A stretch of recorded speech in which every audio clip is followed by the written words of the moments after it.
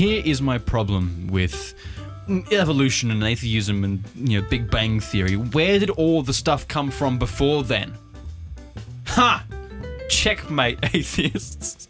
Like, think about it, right? They think that the universe started with a Big Bang that came from some hydrogen atom colliding with some other hydrogen atom. Great. Where did that come from? They're always there, Jeremy. But how? They're just always there. Explain to me how. 2 galaxies before pooped out these atoms, and it was a Romeo and Juliet type thingy, and then they met. Okay.